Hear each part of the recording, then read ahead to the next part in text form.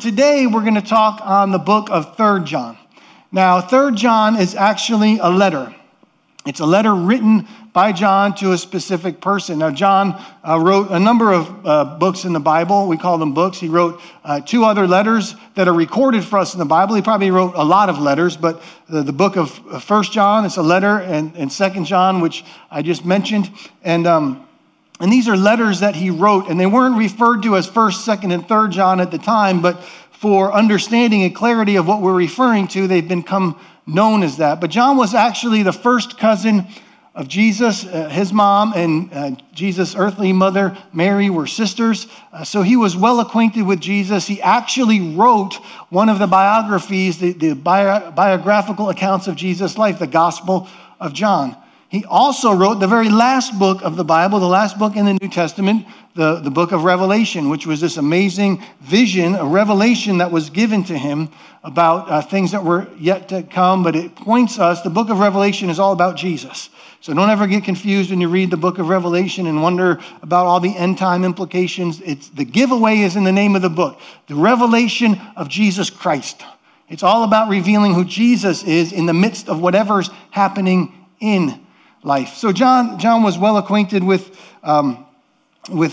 Jesus, and he had a close relationship with him. And so he gets ready to write this letter. And so what I want to do this morning is kind of read through the entire letter, not in one fell swoop, but section by section, and unpack what it means for us and what we can glean from it and understand for our lives here today. So let's start in 3 John, the first 2 verses. The elder, who's John, to the beloved Gaius, whom I love in truth, to my dear friend Gaius, my dear close friend. Beloved, dear friend, I pray. Everyone say, I pray. Okay, that's very important. I pray that in all respects you may prosper and be in good health, just as your soul prospers. Now, you can hear that, and if you know it's a letter that's being written, you might not think much about it. It's a standard greeting, and it is.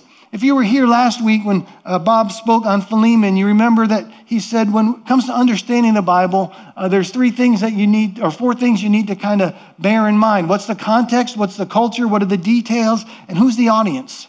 So what's the context? It's a letter.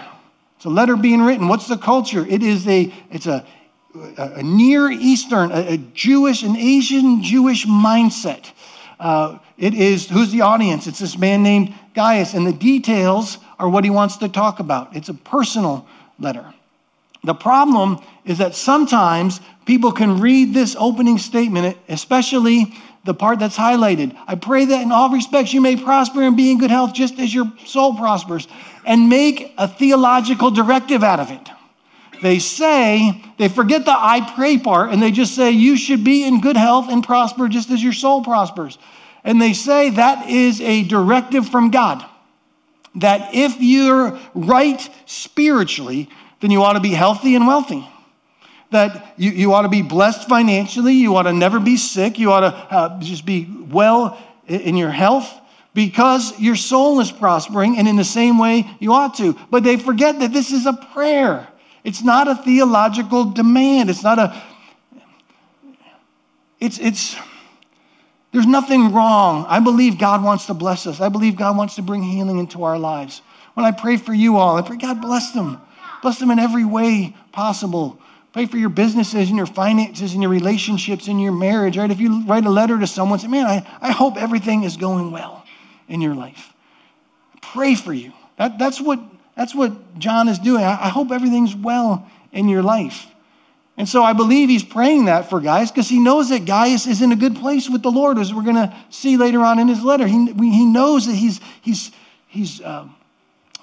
flourishing spiritually. And he says, in the same way, I want you to flourish in every aspect of your life. And I'm praying to God for that. But what it doesn't mean is that if somehow you're sick, if somehow your finances aren't flush right now, it doesn't mean that there's somehow you're off spiritually. There's some sin that you haven't dealt with. In some way or the other, you're not right in your relationship with God.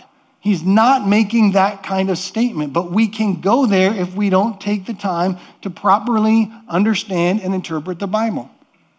So it's very important to understand, to pray, to ask for wisdom and discernment so that we can rightly divide the Word of God. Because you're going to read a lot of things on the internet, hear a lot of things on podcasts and blogs and all those kind of things, and it's easy to get confused and to be led astray. But we need to train ourselves to discern what is right. And so, please hear me. I believe God wants to bless us. I believe God wants to pour healing into our lives. But this is not a theological directive. And then he goes on and says this. He says, some of the traveling teachers recently returned and made me very happy by telling me about your faithfulness, that you are living according to the truth. I could have no greater joy than to hear that my children are following the truth. So let me give you a little understanding, a little of the cultural context of what's happening. So this is the early church. This is some 2,000 years ago. And what would happen is God, through Jesus established, set aside 10 apostles. Now, over time, there were other people that were considered apostles, but Jesus established these 12 apostles. And he gave them teaching and instruction and all those things. And of course, if you're familiar with the Bible, one of them betrays him, a man named Judas. But these 12 apostles of Jesus are integral into what God's doing. And so those 12 apostles would then teach and train other people. And they would send them out. Nobody got sent out on their own. They got sent out, commissioned through the apostles and through pastoral leadership in local churches and city churches and those type things. And so they would go and they would travel and they would go from town to town, village to village, city to city. And while they were there, they would find followers of Christ, believers in Christ, and they would encourage them. They would teach the truth. They would help them to stay grounded in the Word. They would build them up in their faith. They would establish churches, start new churches, reach new areas with the message of Christ. It's how the whole gospel message took a root and grew and flourished in that time. And so when they would show up in that area, followers of Christ, or even some people, if they went to an area that nobody was a follower of Christ, but people who were interested in what they had to teach, they would open up their homes to them and they would stay there. And that was strategic for two reasons. One, while they were there, there could be a time to, again, encourage, to support, to build up those that were in that house and to just encourage them in their faith. The other reason was it allowed them to stay clear of the local inn. Now, most inns, and the reason that was important is because most inns, not all inns, but most inns in that time were really nothing more than glorified brothels. So there was prostitution happening, male and female prostitution, and all kind of things that were unseemly. And so they didn't want these traveling ministers to have to go into that environment. So they say, stay with us. And they'd provide meals, and they would resource them. And after they stayed for a time in a season, sometimes days, weeks, sometimes even months or longer, then they would send them on their way to the next town, the next village, the next city, and they would resource them and bless them and send them on their way. There was two issues with this entire way of the church expanding. And two main issues. One was false teachers.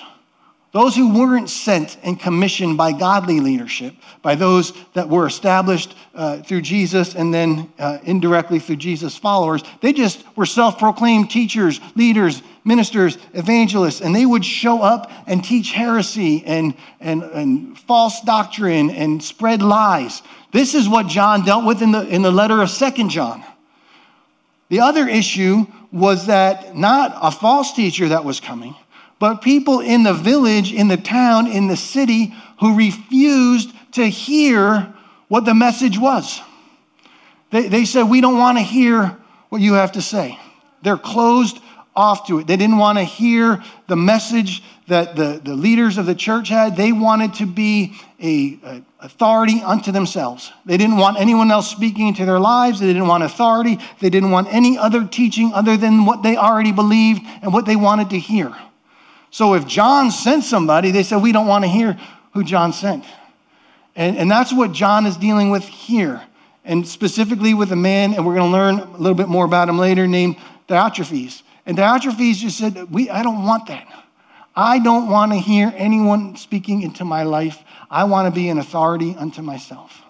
And we see that, sadly, in our day and age, not so much with people just shutting off others from coming in, although we're going to talk about that. But what we also see it in is those who want to jump from church to church to church.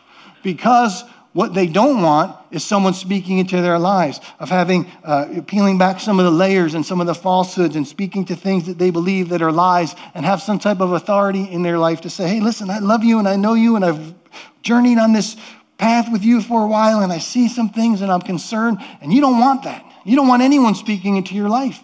And so after 6 weeks, 6 months, or 6 years, you go, oh, some of my presuppositions are being challenged. I know God's called me to a new church. And on and on and on it goes. And so that is the issue that John's dealing with. But Gaius is not like that. He says, I love it when those that are my children, that those that I have led and nurtured and helped to grow and develop and mature in the things of God, I love it when I find out that they are following the truth. And so what he's saying is that Gaius was willing to not only listen to the truth and receive the truth, but he was willing to walk in the truth. See, there's a lot of people who will listen to the truth, but they won't actually receive it into their heart. They just listen. There's some people that receive it into their heart, but they refuse to walk it out and apply it. But Gaius does all those things. And so this is what it means for you and for me. We must be willing to listen to the truth, receive the truth, and then walk in the truth. Doesn't do you any good to be just a hearer. This is what James says, just be a hearer of the word, but not a doer of the word. It's like looking at the truth, looking in a mirror and forgetting what you look like. I know what the truth says, but I'm not going to do it. And so it's very important. As a matter of fact, if you remember in 2 John, the two main elements in that letter were love and truth, love and truth, love and truth, because truth is huge in God's economy. As a matter of fact, in this letter of 3 John, as short as it is, the shortest book in all the Bible, the word truth is used 6 times. Because it's critically important that we don't just refuse the truth or just hear the truth or believe the truth. But we have to follow, walk in, embrace, apply the truth. So that's what John starts with. And then he moves on to this. He says, dear friend, you are being faithful to God when you care for the traveling teachers. People say all the time, man, I want to serve God and be faithful. Well, there's one way to do it. We're going to talk about that. You are being faithful to God when you care for the traveling teachers who pass through, even though they are strangers to you. They have told the church here of your loving friendship. Please continue providing for such teachers in a manner that pleases God, for they are traveling for the Lord and they accept nothing from people who are not believers. So we ourselves should support them so that we can be their partners as they teach the truth. So what's John getting at? He's saying, listen, there are these ministers that are traveling, and when you support them, you're not just giving them finances. You are actually partnering with them. You are being actively engaged in what they're doing as they go and share and preach and strengthen the churches and help the church grow and take root and to mature. You are part of that. And so what that means is that when you're part of the mission of what God wants to do here on earth, that being part of that mission means you're partnering. And so when you give and when you financially support what God wants to do in the church, you're partnering with him. See, back then, that's the way the church operated. Today, we operate a little bit different, but it's the same idea that when we financially invest into what God is doing in the local church, when we support it, we are part of what God's doing. See, when you and I support the local church, you become a partner of the mission. It's not just writing a check. It's not just going online and clicking a donate button. It's not just texting a number and an amount. It's saying, I want to partner with what is happening here. I want to be invested in what's happening here. See, when you give, you're supporting the pastors, you're investing in children, you're pouring into teenagers, you're helping marriages and families, you're supporting those who are struggling, you're giving an opportunity to those who need help and counseling to be able to have that and to afford that. And most of all, you are allowing us to share the love, the grace, and the goodness of Jesus Christ. When you partner with the church, you do amazing things. So I just want to say, and it's something we talk about, if you get the year-end letters that we send out with the giving statements, it's never about, look what I was able to do. It's never look at what the leadership team was able to do. It's look what we were able to do. Because you are part of it. We partner together. So to those of you who are financially generous, to those of you who are partnering with Hickory Ridge, thank you, thank you, thank you. Look at what we're able to do because of your consistent financial giving. See, when you give to the church, when you bring your tithe, when you give your offering, you are helping us to keep little girls safe from human trafficking. You're helping us to help women find sobriety and to live a life free of addiction and alive in Christ. You're helping us to support that single parent who just got out of an abusive situation start over again. You're helping us to provide an education to boys and girls all across the world. And you'll be helping us to build homes and a discipleship program where people can prosper spiritually and learn to prosper in every other way. And most importantly, you help us to reach those who are far from Christ. To reach them with the message of Jesus because he is the only one who can both change their life and their eternity. And when they come to faith in Jesus Christ, they also become part of a family of faith, a community of faith, a local church family, where they're going to find love and acceptance and support. And they're going to be challenged to grow. And when they're baptized, we're going to celebrate with them. And we're going to walk alongside them through the ups and downs, the goods and bads, the struggles and the hardships in life, because that's what it means to be part of a church family. And so when you give here at Hickory Ridge, it helps us to do so much. And I know for myself, I can't think of anything better that I'd want to give my resources to. So again, to those who give and give faithfully, you are part of what we're doing. And I thank you from the bottom of my heart. Now, John doesn't end there. He says, Gaius, I just want to applaud you. I'm praying for you, and I want to applaud you for what you're doing. But now there's an issue that I want to deal with, and it's a serious issue. And so he goes on and says this, I wrote to the church about this, but Diotrephes, who loves to be the leader. Now, loves to be the leader is an interesting phrase in the Greek, which is the original language. It means he loves to always be leading. He wants to be first. He loves to be the leader, and he refuses to have anything to do with us. When I come, I'll report some of the things he's doing and the evil accusations he is making against us. Not only does he refuse to welcome the traveling teachers, he also tells others not to help them. And when they do help, he puts them out of the church. So again, this is John. John is referred to as John the Beloved, or the disciple, the one who Jesus loved. He was arguably Jesus' closest friend, certainly one of his 2 or 3 closest friends. So much so that when Jesus was being crucified and dying on the cross, he stops in the middle of all the agony. He pauses, looks at John, and says, take care of my mom when I'm not here. This is your responsibility now. And he took that responsibility very seriously. He took care of Mary from that day forward, the Bible tells us. So there was a closeness with Jesus. But Diotrephes says, nope, don't listen to it. It's John. He sent a letter. I sent a letter, but Diotrephes refused. He took it and tore it up, threw it in the fire, said, no, we're not going to listen to anything John has to say.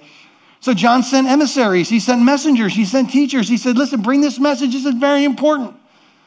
Diotrephes said, nope, don't want to hear it. Don't want anything to do with it. See, we don't know what it means that he says he put people out of the church, but we know that Diotrephes wanted to be the only leader. He wanted to set himself up to be in total control, and he didn't want to hear or receive from anyone. And so when anyone else would come, he'd say, nope, put him out of the church. We don't want anything to do with it. He was probably, I can't diagnose this, I don't know the man, he was probably a narcissist. He was certainly controlling and manipulative. And he had no place being in leadership. Why? Because the call to leadership is not simply about leading, it's about serving. The call to leadership doesn't simply mean you lead others. It means you serve others. Jesus said of himself, he said the Son of Man didn't just come to be served. He came to serve and to give and to sacrifice his life for many. He told his disciples, who wants to be the greatest leader among you? He has to be the servant of everyone. Service is leadership.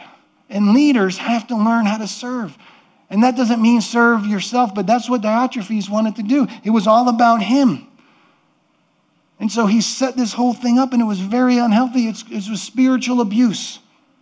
That someone who is useful to me, as soon as they have a different opinion, a different thought, a different view, they're out. I'm going to kick them out, and they have no place here. It's spiritual abuse, and it is wrong.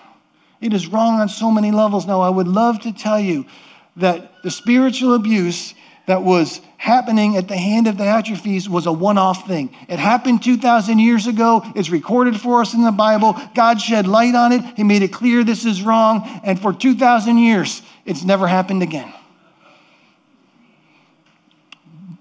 But that's not the case. Sadly, spiritual abuse happens too often in the church. Now, to be sure, please hear my heart. I believe the vast majority, far and away, the vast majority of pastors are not narcissists. They're not manipulative. They're not egomaniacs. They're not trying to control people. They have a heart of humility and want to serve. But sadly, there are those that are like this. And they come in and they domineer. They don't want to hear from anyone. They don't want to receive from anyone.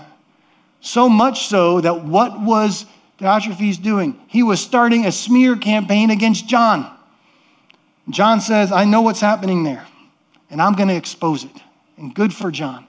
John says, listen, I know what's happening, and I'm going to tell you some of the evil things he's doing. I'm going to shine a light on this. I'm going to reveal it. See, the reason that spiritual abuse is allowed to continue to happen is because leaders who are in a position to stop it refuse to. But John says, not me. When I get there, I'm going to deal with it. And it's going to be dealt with. So for those of you, and I know there's so many here who have experienced spiritual abuse, I am so very sorry. I've experienced it. And I know so many of you have, and I'm so sorry, but what happened to you isn't of God. I know it's easy to say, but these people represent God. These men and women are supposed to be the best that God has. And I'm sorry. I'm sorry it happened. But I'm so glad that you're here. I'm so glad that you said, I'm going to give church one more try. And I can promise you, here at Hickory Ridge, we are going to do our best, by God's grace, to be a place where you can find healing and wholeness, where spiritual abuse won't happen. Are we perfect? I'm the pastor, so the answer is no, quite clearly. But here's what I know. If we see even a remnant of that, Pastor and Andy and the other pastors here and the leaders, we talk about this. If we see spiritual abuse happening or even an aspect of it, we're going to deal with it because it's the only way I know how to deal with things is straight on. Hey, this is wrong. We're going to deal with it in love and in grace with a heart to restore. But like John, we're going to expose. We're not just going to turn a blind eye to it and let people be beaten and battered and wounded and say, well, it's just the way it goes sometimes. They should have just been under our authority. God forbid. Now, here's what's the most sinister part about spiritual abuse outside of the wounding that happens to the people that are impacted by it. It's that the people that are exercising, that are doing the abuse, they don't even see it. Most of them are self-deceived. See, Diotrephes wanted to be seen as the good guy. I'm the protector of the church. I'm protecting the ministry. And why did he want to be seen like that? Because he, honest to God, probably saw himself like that. He didn't even realize what he was doing because he was walking in spiritual pride.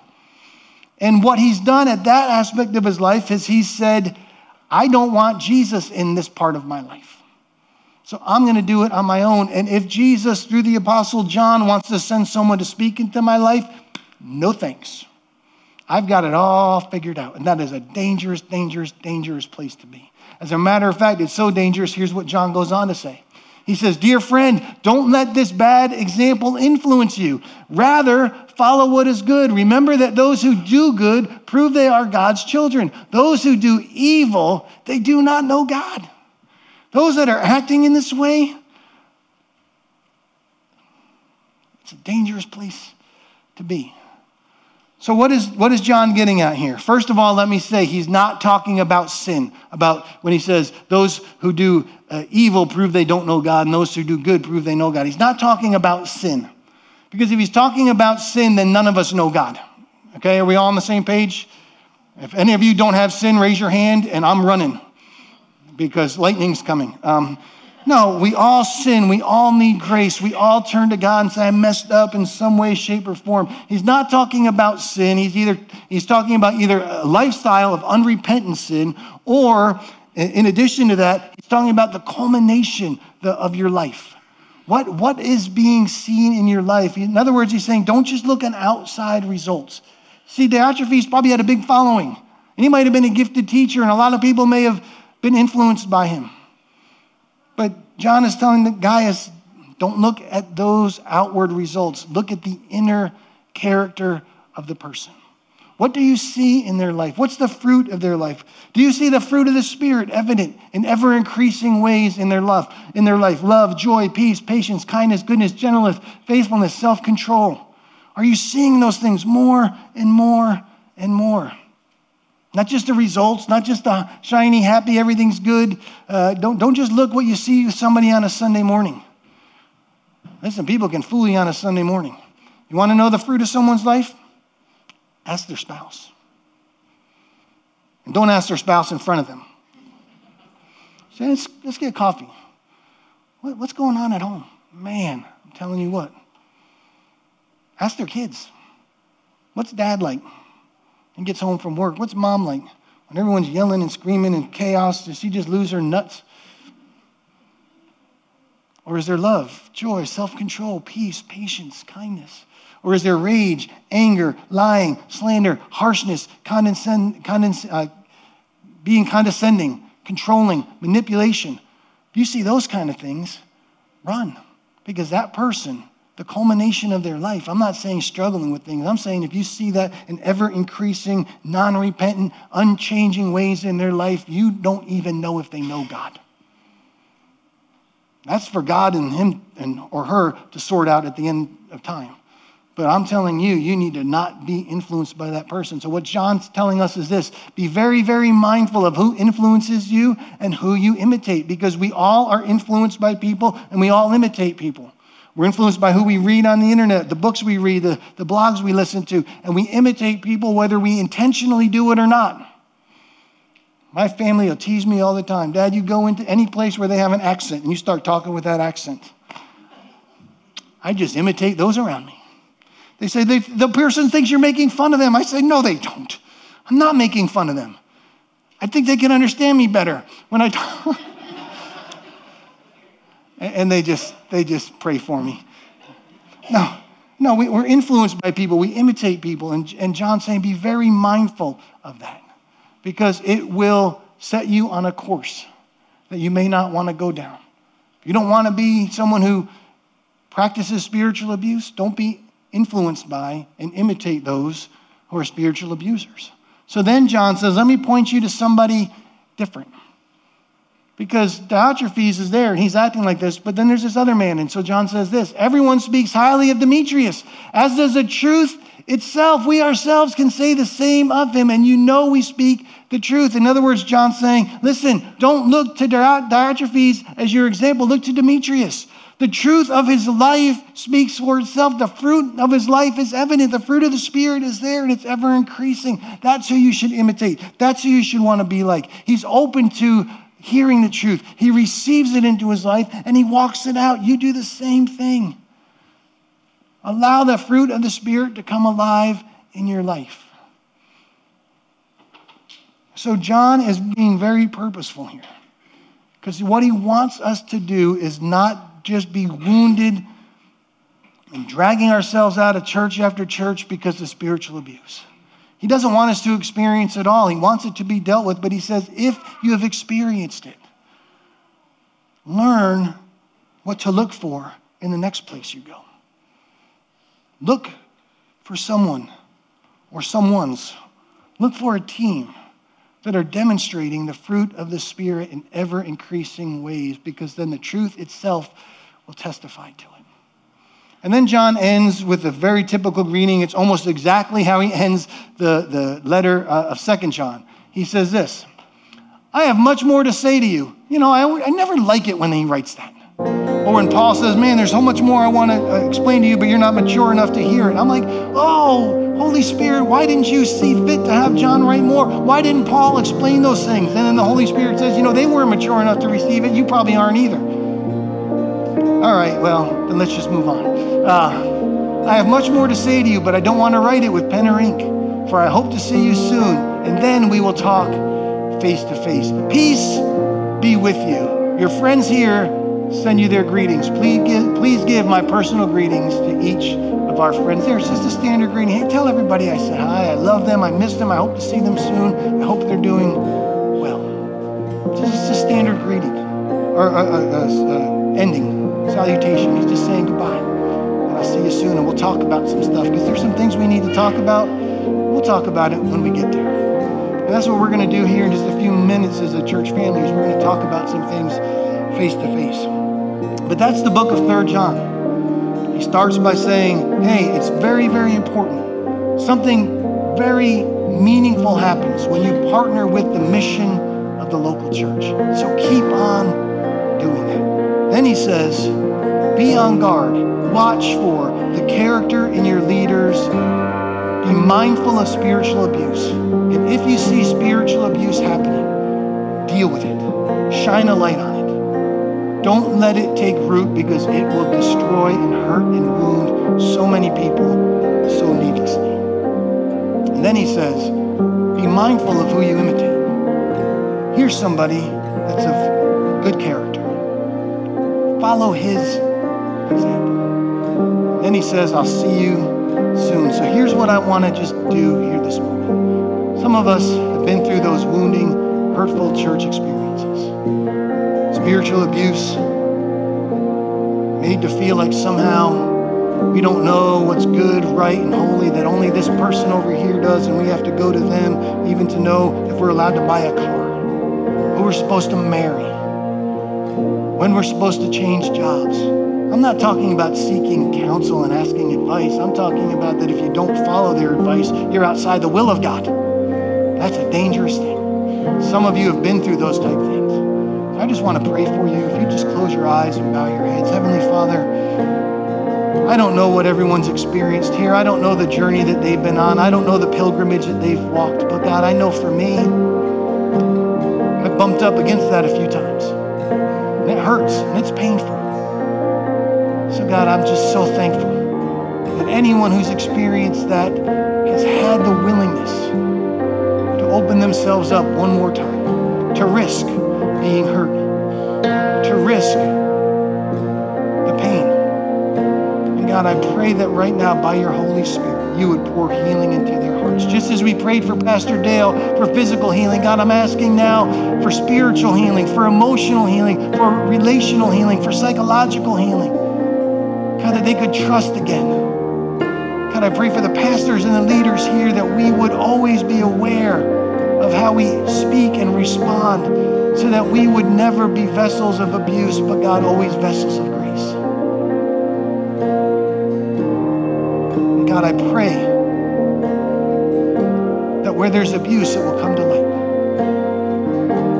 And I pray that those who have experienced it would experience a new dynamic here at Hickory Ridge.